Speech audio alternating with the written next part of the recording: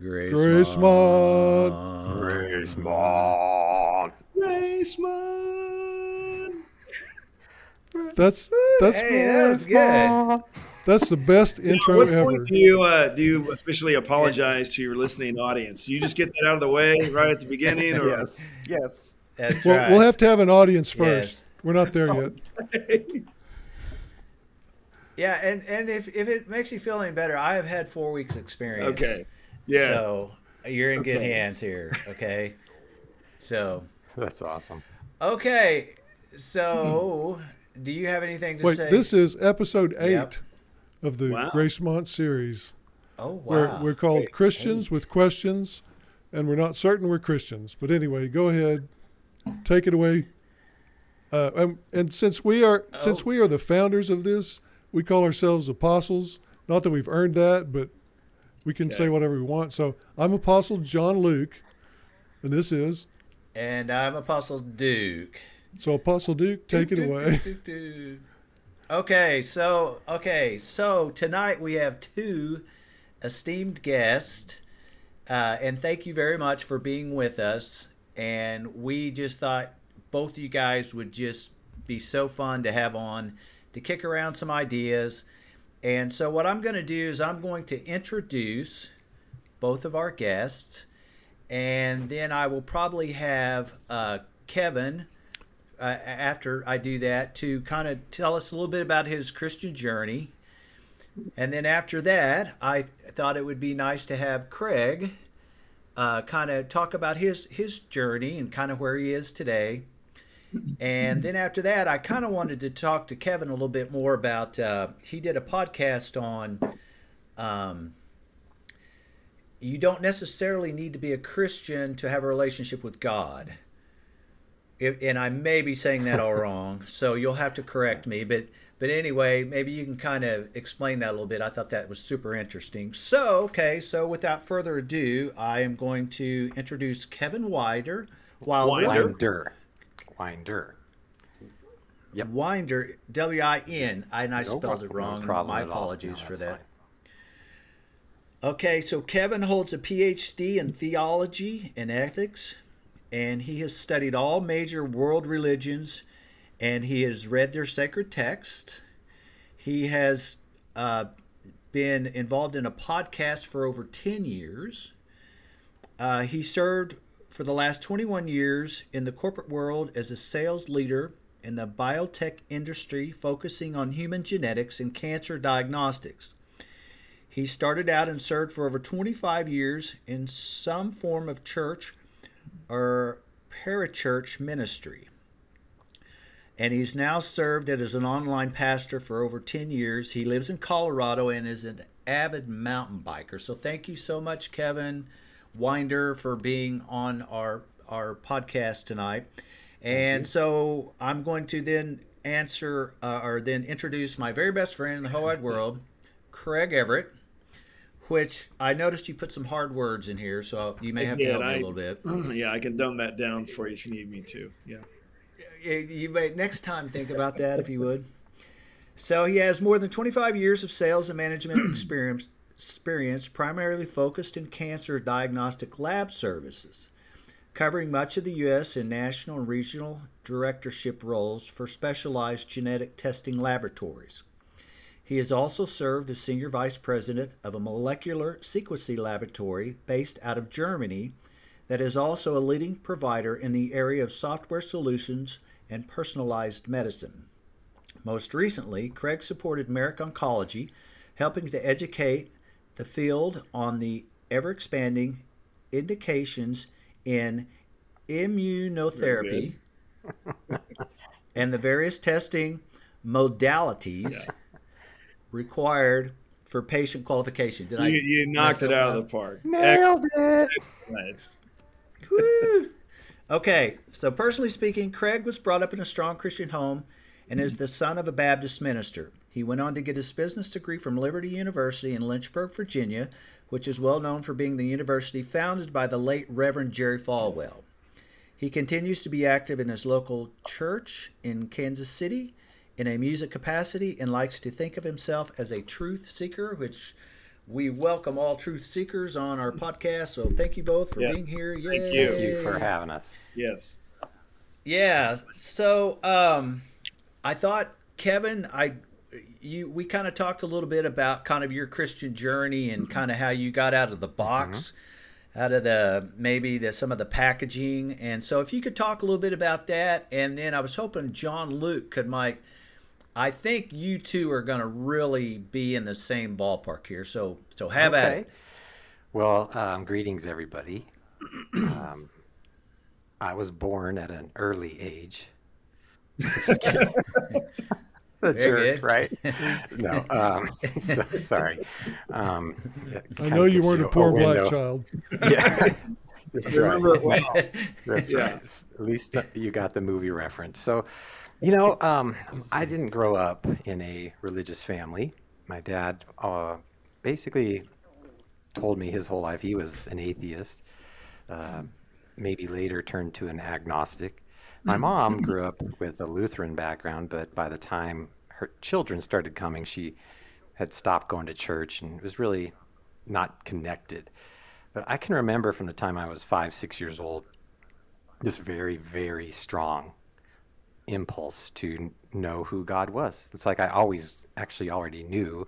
I just needed to know more. I was very curious. And a neighbor down the street had a church, and I decided I was just going to go. So I think I was 6 years old. I went to church at like 6 in the morning. Of course, nobody was there. And my mom didn't know where I was. So she wakes up and this child is gone. That impulse never went away. And then as I grew up in my family, nothing had changed religiously or spiritually, but it was just always there. And I tried again when I was about 10. I went to another church and said, "Oh, you're young. Where are your parents?" I said, "Well, they're not here." They said, "Well, you can go downstairs in the basement with the kids." And I was thinking, I don't want to go down with the basement with the kids. So I just left. Later, about 2 years later, I did end up going to church, and my mom accompanied me, and that's where I was officially acquainted with the altar call. Every head bowed, every eye closed, and a hand raised. That was me. Went forward, started going to church, kind of going on that line. It was a Pentecostal church. It was very fundamental. So if you know what I mean when I say fundamental, it's very big on rules, high morality code. You do not drink, smoke, cuss, or chew, or date girls who do. You put on a good pretense. You do a good dance. You be a good boy. Don't get out of line, and make sure whatever you do, you don't touch yourself. So Oops. that was pretty much, I mean, that was pretty much my adolescence. So I ended up going to Bible college and getting through my whole story. I started going right out of college. I was interning in churches, pastoring, doing youth ministry. Started going to churches after I graduated, and as an employee, obviously working within the church. And the first 5 churches that I was a part of, I got fired. And it wasn't because I was some raging heretic. I was actually just trying to do what I was hired to do. They always hired saying, "Hey, we really want to reach youth in our community."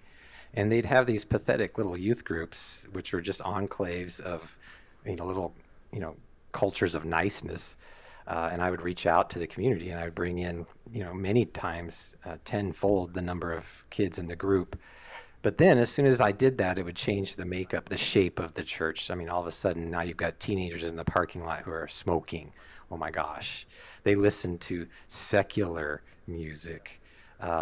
They did dance and other things. And so I was always called to question as to whether or not I was actually even doing anything spiritual at all. So after being shown the left foot of fellowship a few times, I decided I'm going to go and start my own nonprofit organization. And of course, that meant that I would be poor for the next 10 years. So I had to learn how to make money. So I did other things, any job, odd jobs to support my ministry addiction. And then I ended up being bivocational actually through that process. And that's how I ended up in the biotech industry with this small startup company that's now a big company. That's how I met Kregg. He became a colleague and friend of mine. And then through all this, I basically had been burnt so many times at the church that I'm like, I'm not doing something per se wrong. I'm actually trying to follow that voice that called me when I was 5. And I've tried to make sure that I never break faith with that part of my awakened heart. And as it's allowed me to, it pulls me through. And I ended up in this church in Denver as a church plant through the Acts 29 network. And it was a very successful church plant. We were coaching and leading and training pastors and everything else, but then it wasn't very long. And again, I outgrew, I think that's how I would frame it. I outgrew the frameworks that they had. And so that's when I decided, and I made a bet with the pastor, and I said, I bet I can reach more people with a podcast than you can with this machine that you call a church. And I kind of acquaint it to the Dr. Seuss story of the star-bellied Sneetches, where McMonkey McBean brings the star-on machine. And a lot of the church is like, just get people through and get the star on that belly so they can be the best Sneetches on the beaches. And so I began this quest. So how do you deconstruct 2,000 years of church history? How do you deconstruct religious frameworks and stay true to the voice, to stay true to Scripture, stay true to God? And so that's been my endeavor. And I do so by being very, very tightly connected to Scripture. So that pursue and love of the Bible and other sacred texts has actually really transformed my discoveries. And so that's where I am. So I've been doing the podcast now for since 2015, and I've been doing the blog since about 2012. Nice. All right.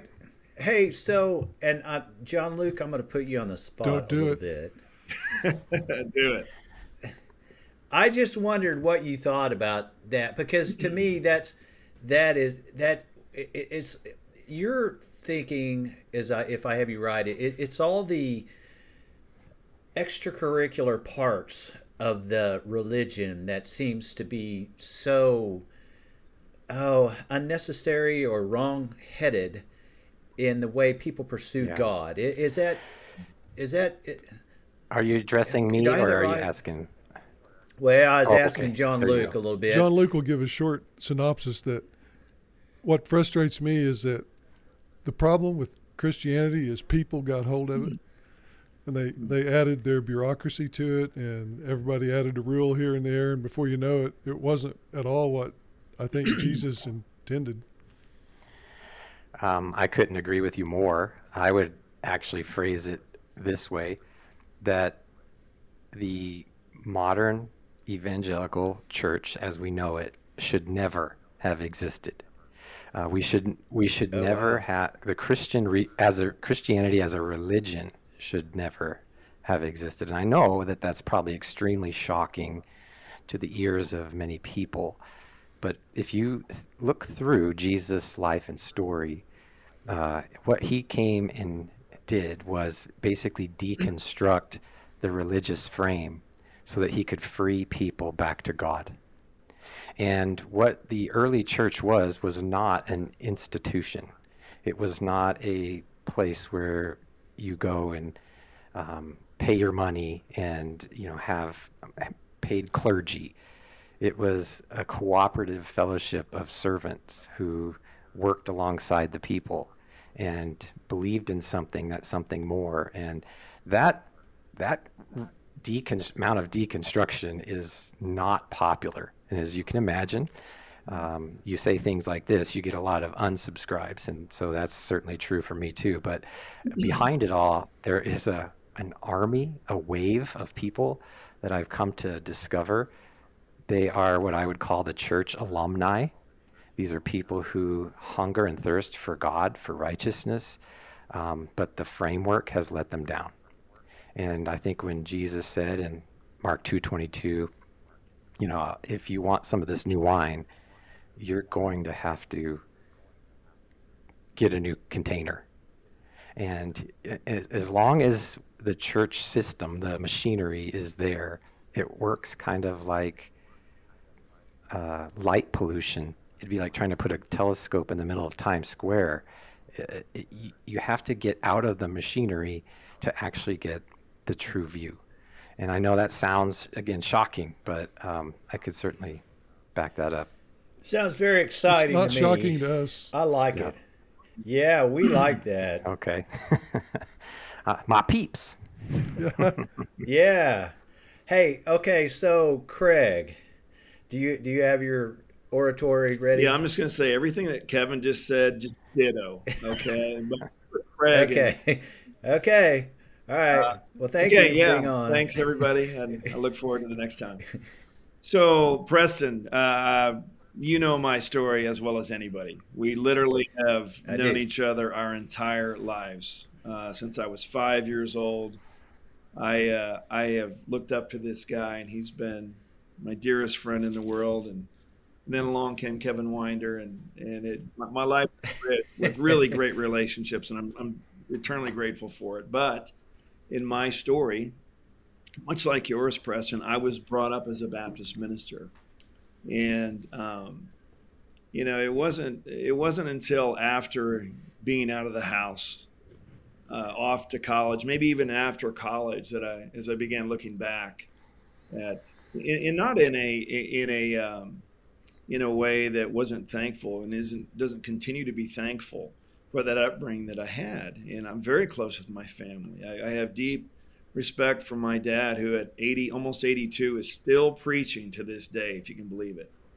Going to China, right? To China, a minister and missionary in China.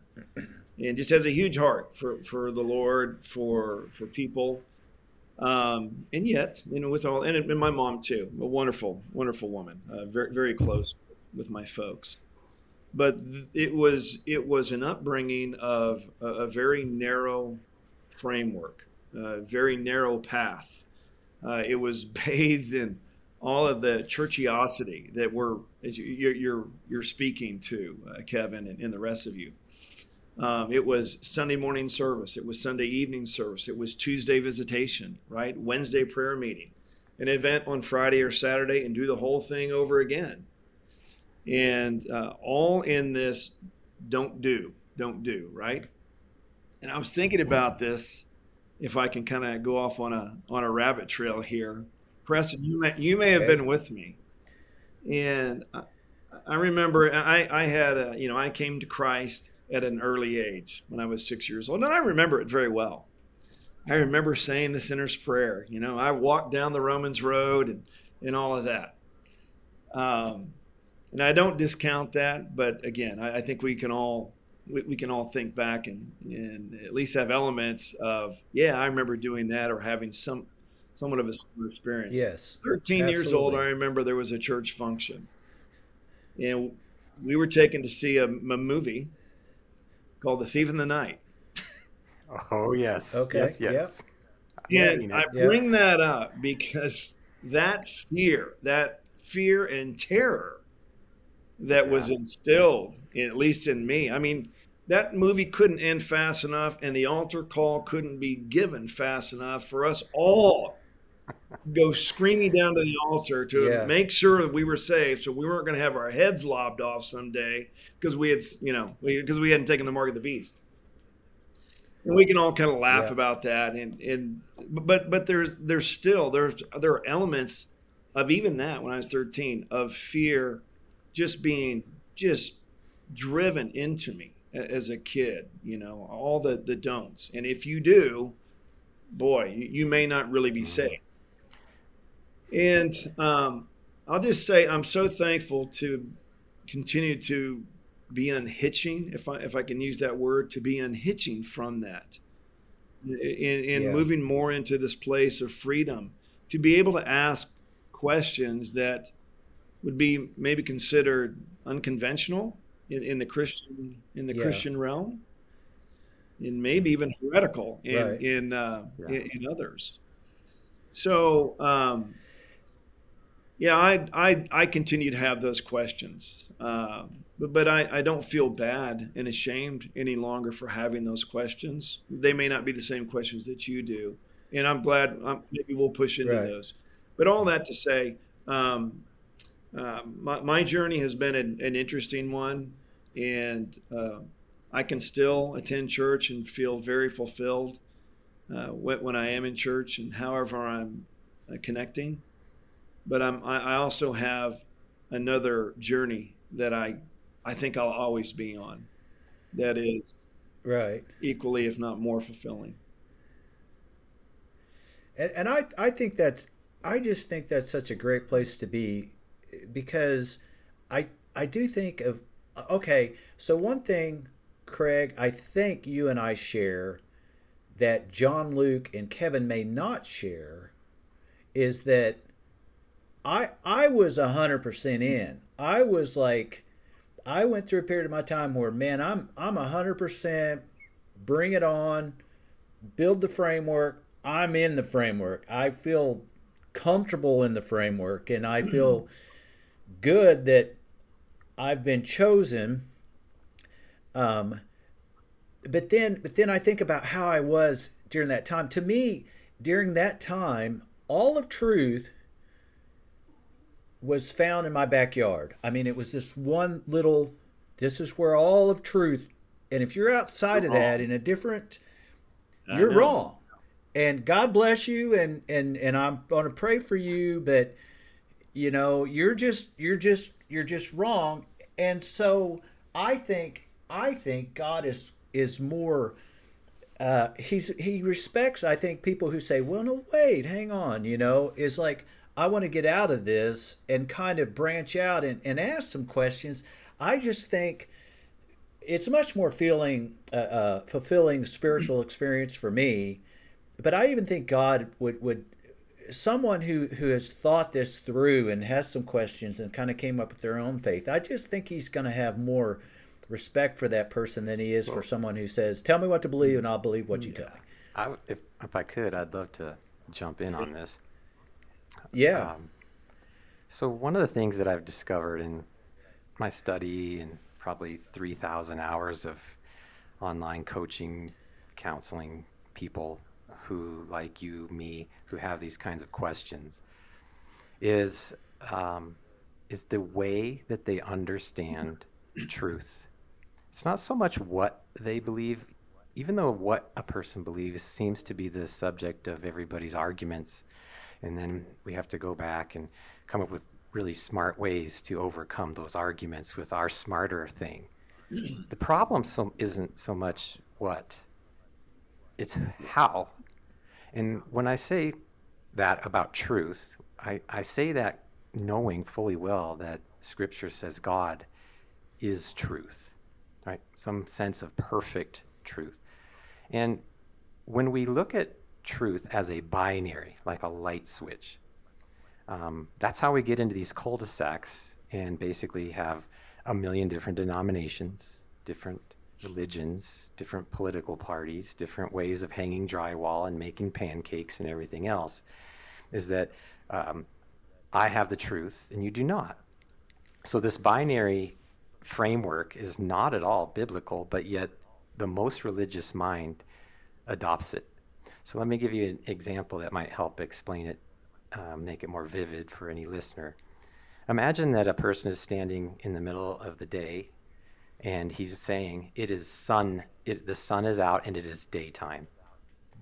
And at the same time, a person on the opposite side of the world is saying, no, it's nighttime. And the person in the day says, no, all the facts line up with me. The science is there. The sun is out. I feel the heat. It's definitely daytime. I'm 100% right. You are absolutely wrong. Then, of course, the night person says, well, no, the sun is not out and it's very cold. So all the facts line up with me. Now, this is Right. obvious here, but because we already know something about science.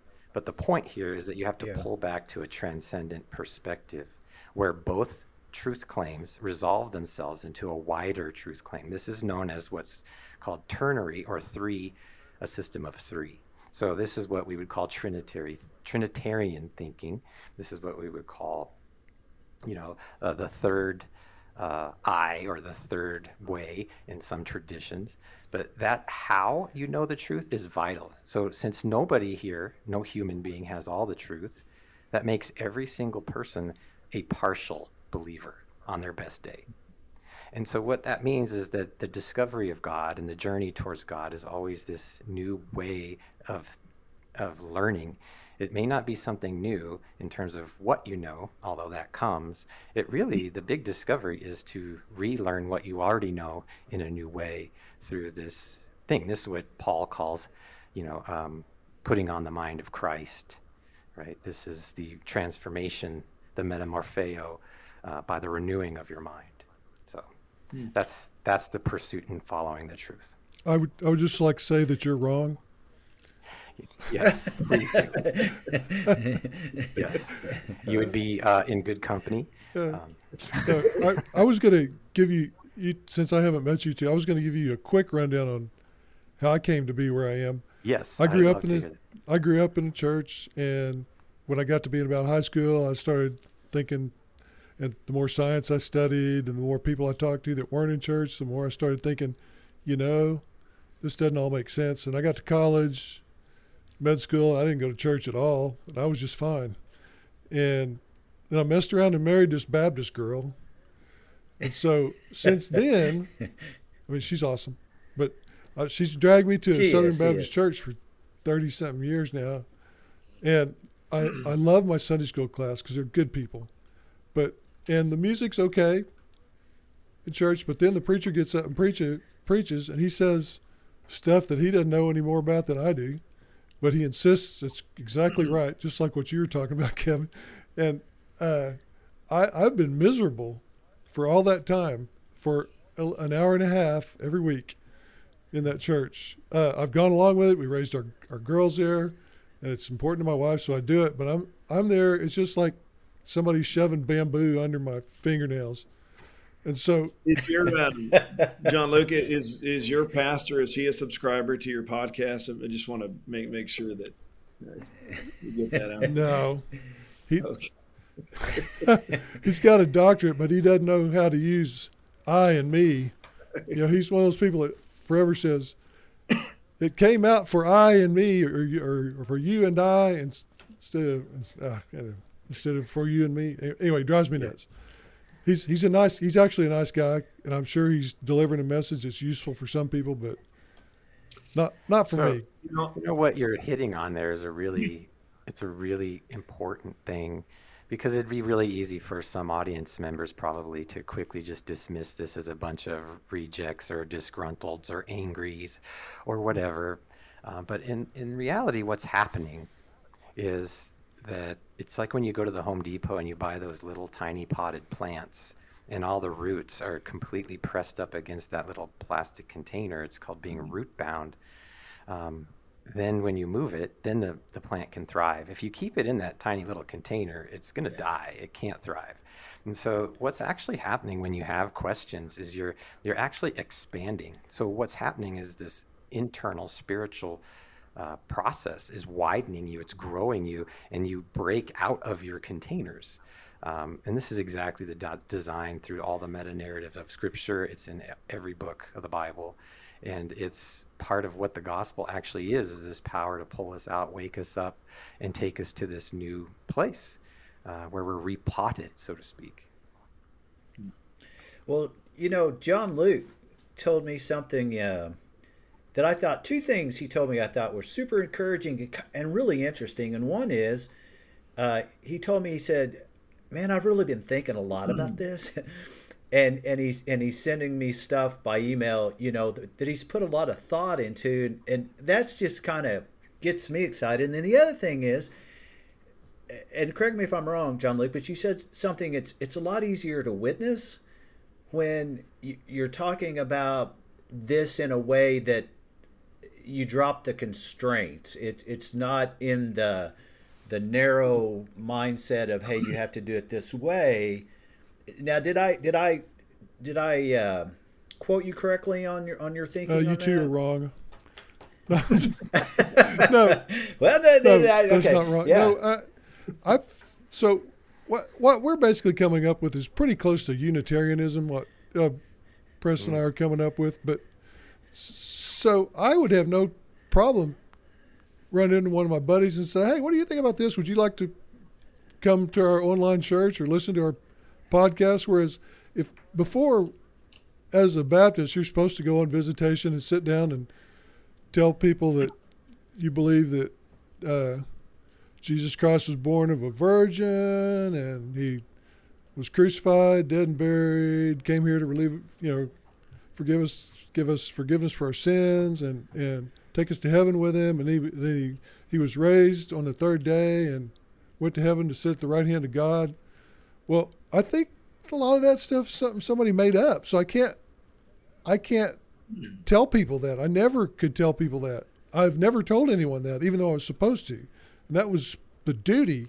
You get the big guilt trip if you don't do that. Just like the tithing 10%. Well, why would you tithe 10%? Well, because that's how you pay the pastor. That's why you would tithe 10%. Nobody said it had to be 10%. Anyway, what you just said actually it's really interesting. And I don't mean to jump in here if I'm go out ahead. of turn. So, but like in my journey, as I kind of pulled out from the church framework, there's this nebulous, free-floating experience, and that can be a challenge for a lot of folks. It was for me. Disconcerting a little bit, yeah. Because most people want a thing, but in that time, I started exploring other sacred texts, other religions, other frameworks to see what they're getting at, and I can say that I thought I was going down a Unitarian road, but now I know that I'm not.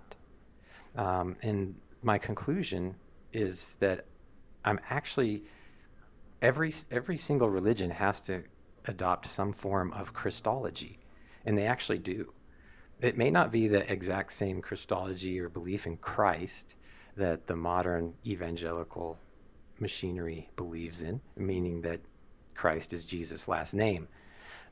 That's not what I'm saying. I'm talking about this idea that there's this other figure, this power, this force, this being that's personified in Jesus, absolutely, I believe, but that is also present throughout all of human history. And even Scripture testifies to this. The Jews had the experience in the wilderness where out of the rock that Moses smacked with a stick comes this water. And Paul informs us in 1 Corinthians, he says that water was Christ. When you go through and you look at the stories of Elijah, you look at the stories of Moses, you look at all these times where they hide in this rock, this cleft, and then ironically, these are this same mountain, by the way, many years apart. Then Jesus goes up the same mountain and talks to who? Elijah and Moses. And you have these amazing interactions where you're literally spanning thousands of years, and it's a Christology. So if Christ can reign and be present in another religion other than modern Christianity, such as ancient Judaism, then it just tells us that the Christology transcends the religious framework. And so as I started to explore that question, what does that look like? Does this Christ figure appear in other systems of faith? And while I wouldn't say in an absolute definitive way that yes, it shows up as Jesus, because I know that in modern Christianity, that's the only possible experience. You could say, since you didn't show up as Jesus when it was in Shadrach, Meshach, and Abednego, but it was this, other kind of persona, that is actually present everywhere. And so Christ then and Christ following is actually a bigger framework to consider. It takes us beyond every religion, which is absolutely way too small. So when some people say, do you think all roads lead to God? I'm very clear saying, no, absolutely not. In fact, no roads lead to God. Christ does. And this is what it actually means. It's not that only Christians go to heaven when Jesus said, I'm the way, the truth, the life, and nobody comes to the Father except through me. He's saying that if anyone, anywhere in all of human history, including Moses and the wilderness and countless other people in our history, which Hebrews 11 talks about the heroes of the faith, and none of them are Christians, by the way. So like, if that's possible, that means that if anywhere, anybody at any time has an experience with God, it was because this force, this persona, this Christ made that possible. That's way easier to believe, which means it's invitational to all comers. And that changes everything to me. So let me ask you a question, Sure. Keven. So let's say someone, okay, I'm just going to use myself as an example. Say, okay, I want to kind of tune into this a little bit. And I think we all agree that the packaging, all the rules and stuff create these weights and these, as you mentioned, like being in New York trying to see the stars. It's confusing. It's blocking the way. Which is if I think about this through, then what I need to do is try to drop that framework. It leaves me in that scary split space, right? That you kind of talked about a little bit before. So now I'm kind of without my framework. I mean, would you recommend, if you were counseling someone, would you recommend, okay, here's what I want you to do. I want you to just say, God, I need you to guide me here and show me some truth, or because you don't want to, because I do think there's probably a place of going, okay, I found this crystal and I'm opening myself up to just staring into this crystal. I mean, without the framework, right? You how do you get off the path a little bit? I mean, where do you say, okay, we want to drop all the rules and the packaging. We want to just go. Is it scripture? Is it would, or do you say, God, reveal yourself to me, show me something, help me see what I need Apostle to see. Duke, what the hell are you saying? I think I know what you're saying, President. If it can't be the Bible, if it can't be God's word solely, is it this nebulous prayer, right? God, meditation. Is it through meditation? Then what is the medium then that is going to reveal this to us? I think that's what you're saying. Yeah, it's a great question. Yes, exactly. Yeah. So I guess the way I'd answer that is that the default mode of our mind is already going back into, even at the very thought of unhinging or separating from, is how then do I get to God? And that's the question. And the discovery that transforms our life, because religion is a transaction. Connecting to God is a transformation. And that discovery is that, oh, he's not up there. He's not out there. He's not over there. He's not in there. He's here now. He's only in the present moment. It's all that ever exists. God cannot be anywhere but in the present. And so if we're here with God, then the discovery is not how do I get to God, but how do I actually realize that God is literally pressing me into my chair.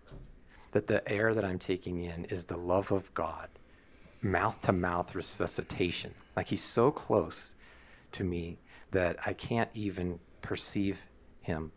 And so a person who sets out on a journey to find God betrays his endeavor with his very first step. So now let me ask, to interject, what about a non-Christian? I mean, as a Christian, you have God, right? Are you saying a non-Christian would also have that experience of God is right here? Yes. I've never met a single person who hasn't. Now, what they call life experiencing, I mean, why do they go to the beach on vacation? Why does the sunset matter? Why do they hold their kids close at holidays? Why do certain things in certain points of life be more punctuated with joy than any other time, right? They're calling that life's experience. They don't see that as the love of God coming into their life as God. And so there's really no atheism. I've yet to see anybody who can actually intelligently hold on to an atheistic perspective in a rational way. It's actually impossible. And so what you have is this quasi-belief, because I think church and religion, by and large, has obscured this revelation. And so I am fundamentally, deep to my core, passionate about, well, if I know this God exists because he's been calling me and awakening me my whole life, then what has he or she said? You know, I adopt the feminine side as well. I mean, what is more feminine than creative? So when I think of God, the biblical God, it's like I want to know what God has said. So if the Bible claims to be the Word of God, then I need to kind of understand it. I need to know what it actually says. And I need to stop taking my pastor's word for it, because chances are, as I came to discover in my own studies, they actually didn't really understand it. They were just rehearsing and rolling tape of 20 years. And so they would never say anything that they weren't taught, because they wouldn't want to be labeled something, and they don't want to upset the apple cart, and they just live in fear, and they just want to stay employed, and those are their motivations. None of these motivations are actually driving a person to actually know what God has said and what it means. And as you go on that pursuit, what I've discovered, people who are non-Christians, different systems of faith, they're always very open to talking about God and reading the scripture and learning what it says. They just don't want to do that with church people. Okay. So I always point people back to the Word of God. And if that's too hard, the first step is always creation. The created world is the revelation of God. So it is literally, as Richard Ward would say, the first Bible. So Nice. I had a question of the day that we usually do. A question of the day, Mike. I usually you guys need to have a little jingle, question of the day, angels' voices or something.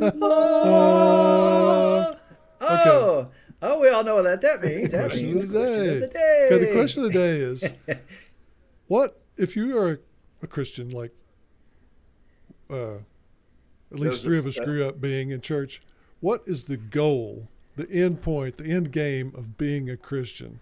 I want to start with Kregg, and then tell me what your end game or goal is in your current state. Yeah, it's a great question. So my end goal, I mean, you can go right to the end. It's to get to heaven, right? Just make sure that I get in, right? Which is why, we go back to the Romans road, which really, honestly, is what kind of drove this, the beginning of these questions. As long as you say the sinner's prayer and you ask God into your heart, no matter how you've lived throughout your life, no matter what's in you, where you're at in life, whether it's your deathbed or whatever, get them to say that prayer, right? Romans 10. Let's take in Romans 10, chapter 19, through 23. Walk them through that. And that just never has made sense to me any more than those of the Baptist faith saying, "Oh, those Catholics, they got it so wrong," right, Preston? They've got it so wrong. Yeah. So hey, so is it the incantation? Is that kind of your thinking? Like just say these words. Well, that's what I was taught, is that your right? That is what I was taught, right? And though I think that there's that should be unpacked further. I'm not suggesting that there's not the depth in that and that we shouldn't think about that. But to think of that in this a very narrow way, this very myopic way, in that is it, forget about all the other parts of Scripture in teaching. As long as we get that part right, then we're good. We've got our fire insurance and we're good. I've made it to heaven, right? Right. That incantation, as you say, I just cannot wrap my mind around that. I don't. As a young kid, I was Yeah, that's why I would go down to the altar call. That's why I got saved, every other month, just to make sure I had said it right. Make sure I had really Yep. believed, right? I went through all that.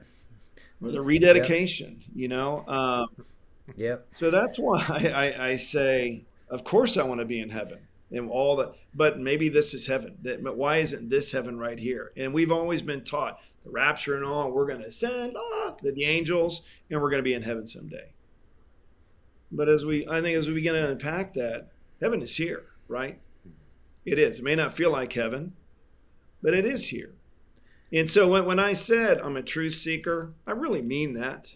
I'm not looking to just debunk the Bible for the sake of being argumentative or just clever in that way. I really want to know. I mean, you talked, John Luke, about the virgin birth of Christ and all those things, the biggies, right? And we can debate those until we're blue in the face. So right. I'm trying to get to a point of all the little side, stories. We can debate those things. Maybe we have different feelings or opinions of those. Maybe we believe them. Maybe we don't believe them. But I think we have to have a reason. If we don't believe it, then why? And if we do believe it, then why? I don't think it's enough for us just to say, I don't believe that. That's crap. There's not really a hell. Come on. Yeah. That was just put in there just to scare us. Maybe you're right. Maybe it was just meant to scare us. Or maybe we've got the wrong framework because we've been given this picture of Dante's Inferno since we were kids. Or maybe it's because partly, I'm sorry I'm being long-winded here, but maybe it's because the leadership and the teachers of the day, they've not been properly taught. They haven't spent hours, years unpacking, really digging in to truth. I'm going to share. I want to share something here, okay? Sure. You all have heard of George Barna, or maybe not. Yeah, of course. I don't know. So George Barna, I'm just going to just give you a few little bits. He's the founder of it's called the Barna Group, and this firm specializes in the studying of religious beliefs and behavior of Americans in the intersection of faith and culture. So he's huge into research and giving all these statistics in whatever area, narrow areas that you're looking for. I dug this out, though. I'm going to read these off because I think this is even more telling and maybe pushes in deeper of why there's this confusion, maybe even anger at times, the way that we've been taught in some of these frameworks that we've been brought in week after week that we're just pulling our hair out, saying, really? Is this what it is? Yeah. I mean, it can't be. I'm going to read this off. 1,500 ministers, and again, this is coming from Barna. 1,500 ministers leave their ministries each month due to burnout, conflict, or moral failure. 94% of ministers feel under pressure to have a perfect family. 80% of ministers believe that pastoral ministry affects their families negatively. 75% of ministers report severe stress causing anguish, worry, bewilderment, anger, depression, fear, alienation. This is my pastor, right? 70% of ministers don't have any close friends. 56% of pastors' spouses say that they have no friends at all. The list goes on. And I think if we begin pushing and thinking about our modern day, these are people that are teaching us. Yeah. Right. I mean, that's 100% it. Where do we expect to be? Well, I mean, we should be confused. We should be angry. We should be pointing our fingers back at the church saying, you guys, you're no better than me. You're just as screwed up as I am. And probably what you're teaching me on Sunday morning, you gave all of 15 minutes to that study, but it's truth now because you said it from the pulpit. Right. Mm-hmm. Yeah. But you asked where we are trying to get, John Luke, in a very broad sense. I know we're not going to answer all I'm trying to get to truth. The truth. Okay. Well, that's your goal, is the truth. Yeah. It is. Right. I mean, my ultimate goal, do I want to be in heaven? Do I want to spend eternity with with my Creator and all the things. And sure, of course, I want that the way I've been. Yeah, but I do want to get to truth. I do, and I'm willing to. Preston, you and I have had some some wild discussions through the years. Keven, you and I Hours too. and hours, hours and hours, and we don't always agree. And I'll just say I can't get there. Yeah. Hey, I'm going to interject one just thought here, and then, John Luke, I'm going to let you. But you were talking, one thing that John Luke talked about was his pastor, and his pastor is my pastor, pretty much. But the guy he's convinced he's Sure. right. And in all honesty, he's genuine. Yeah. He genuinely thinks that probably half his congregation is going to hell. And that he's speaking, and that's one of the conundrums is like these pastors that you talked about, Kregg. I mean, they think they're right. And that's sort of the peculiar part of me that I find so interesting is how can all these super smart people be so convinced that their religion is the right religion, just like the Islams believe they're right and stuff, but yeah, you're right, Kregg. Those are shocking statistics, but then the thing I think that I wonder about is, but these pastors, so many of them are convinced that I'm on the right path, and so I don't know. Okay, John Luke, I'm sorry, I hopped in there. Drop and give me. Question. I hope I answered it to what you were looking for, John Luke. You did. I was going to have. Apostle Duke drop and give me 20 for that, but I won't do that right now.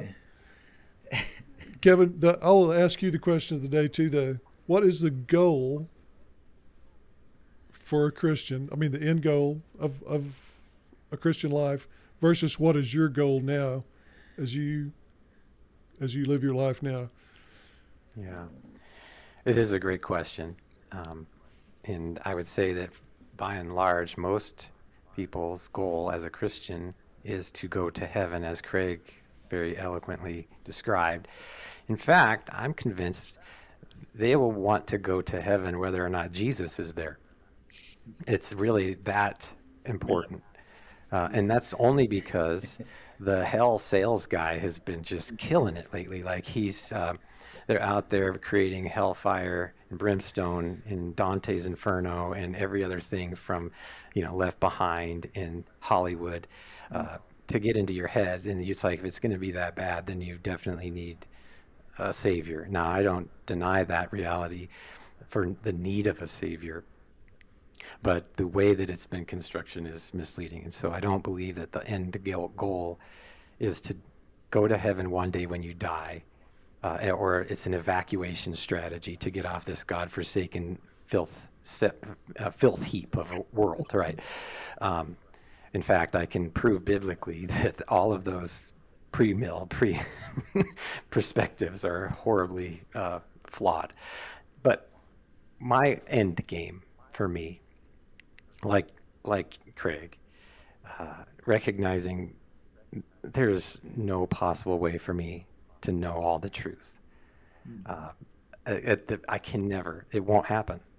But to have this experience with the truth that transforms my life incrementally, day by day, so that in the end, my love for my Maker is bigger and stronger and deeper. And out of that love for God, my love for my fellow man remains and gets stronger. And I wish that I could be better at that, but that's my reality. The end game is to love God and love humanity. I like that. That's good. John Luke, can we flip that back? Yeah. Can we flip that back on you? I'm genuinely curious as I'm learning more about what you guys do, and I'd love to hear kind of your response to your own question. Well, for a Christian, addressing what you were saying earlier, it may be to not go to hell. Yeah. Yes. Yeah. Rather than to go to heaven, it's to not go to hell, because hell's a lot scarier, than Exactly. then heaven is wonderful. Because you think about heaven, you think about what could heaven be? They try to say streets of gold. I don't give a crap about streets of gold. I mean, that doesn't help me any. That's hard on your feet, you know. I've never seen or heard a description of heaven that really makes me think that it's all that wonderful necessarily. I mean, I don't think, if it does exist, there's probably not a good way to put it into real human words. But since I don't necessarily believe that it exists or hell exists, my goal is to, I really love the teachings of Jesus, and I want to live like he did, you know, treating people the way he did, and I want to leave this earth better than I found it, and leave a legacy of good, and that legacy will be my everlasting life. Yeah, good. And, you know, I'm going to ask you the same, Duke, Apostle Duke. Oh. Okay, so you're going to think I'm being flippant, but I'm really not. And one is, I'm kind of with John Luke. I became a Christian 90% not to go to hell, 10% to go to heaven. And then I wanted in my first experience, I wanted all the big, going to services and feeling that spirit and all. I'd like that part.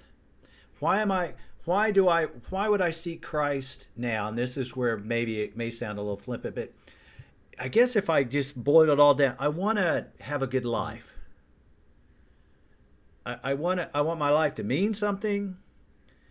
I want to feel good about what I'm doing, like I'm part of something important, like my life is going to be better because I connected to this power or spirit or something. I guess maybe my answer is I don't know 100% why now I want to do it. I want to do it, but I think it's just the positive aspects of it all that I find so attractive. It's just that, God, I'm doing like I think about Keven doing his podcast and John Luke, who has started this podcast. He is the senior pastor, by the way. but this is kind of something kind of cool, like maybe we could help somebody. Maybe we could like tune into something kind of neat. What you and I have found is some camaraderie, basically, and some freedom, like what Kregg mentioned earlier. It's freedom from not having to pretend to believe a bunch of stuff I don't. That's been really nice. And so go ahead. In our Sunday school class, when Robin and I talk, after we get done talking, the Sunday school teacher usually goes, "Okay, now let's get back on topic here." That's a slippery slope. Yeah, that's a slippery slope you guys are getting on. And so we wanted to create this space where we can just Sunday talk school about teacher, this when stuff. he sees your hand up, he goes, "Okay, Preston." Yeah, he does. That's exactly what he does. Okay, and I feel kind of bad, but sometimes it's like, man, I just want to ask this question, and it's super fun, man. But they kind of shut us down, and so we came here. Yeah, I don't say that much in Sunday school. Preston does all the talking. I mainly am there for comic relief, as you can tell. I have a little bit of a talent for that, and that's have you guys ever filled out the spiritual gifts list in Sunday school? You're supposed to check the boxes next to your spiritual gifts. Yeah, I don't have any. Have you? Well, I had to write mine in, and it was comic relief. So I have a quick story about that.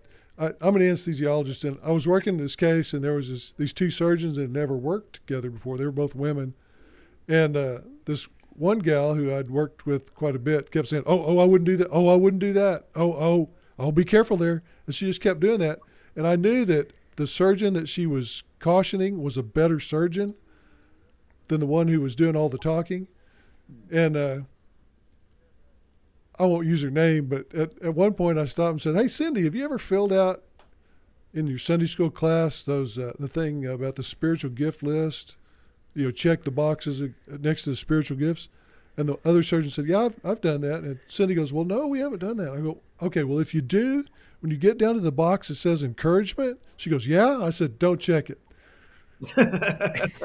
Not your gift, right? Don't check it. That's good. Well, we are at an hour, so that's usually when we kind of cut it off. I've really enjoyed this. We might ought to do this again. You guys add a lot to the. I loved it, and I know you guys are kind of out of your element because I know you're traveling and stuff. But this is way fun. And Keven, I could totally pick your brain for way longer. Right. And Kregg, I know here again we talk for hours and hours and long rides about. In fact, as soon as we hook up, we start talking about it. Typically, you know what we haven't done. We haven't let Keven plug his podcast. Oh, yeah, yes. we need to do that. Well, I think I probably chased off anybody who might even be considering it by now. I disagree. Well, the name of the podcast is called Beyond Everything Radio. You can find it on iTunes.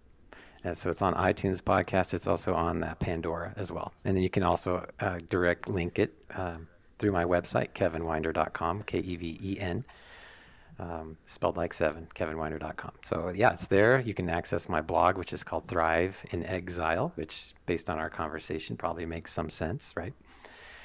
But thank you for letting me share that. That's great. And I'd be happy to entertain any conversation. If you have questions, I would love for you to just keep this talk. You guys are so fun to talk to. You're very, very real. I celebrate what you're going through. I love the journey you're on. And, I think you will do exactly what you want, which is help people. Yeah. So, well, thank you. We are seriously talking about doing an online church, to having a service every week. Either of you have any thoughts on that? Let me pull up my statistics again here. So, Keven would be the one. Let's take that offline, and I'll be happy to chat with you guys about that. Okay, well, I'll stop recording here in a little bit, and we can get your opinions on it. In my church, I've thought about having a church for a long time. Usually in the hour when I'm sitting up there listening to the preacher on Sunday, I think about if I had my own church. I decided that the minister would be called the pastored. Pastored. The pastored with a D at the end of it. Yes. I'm not sure why, but I like it. I thought it was funny. Okay, well, I think we can sign off now. I'm going to sign off and stop recording, and then we can visit a little bit about your ideas.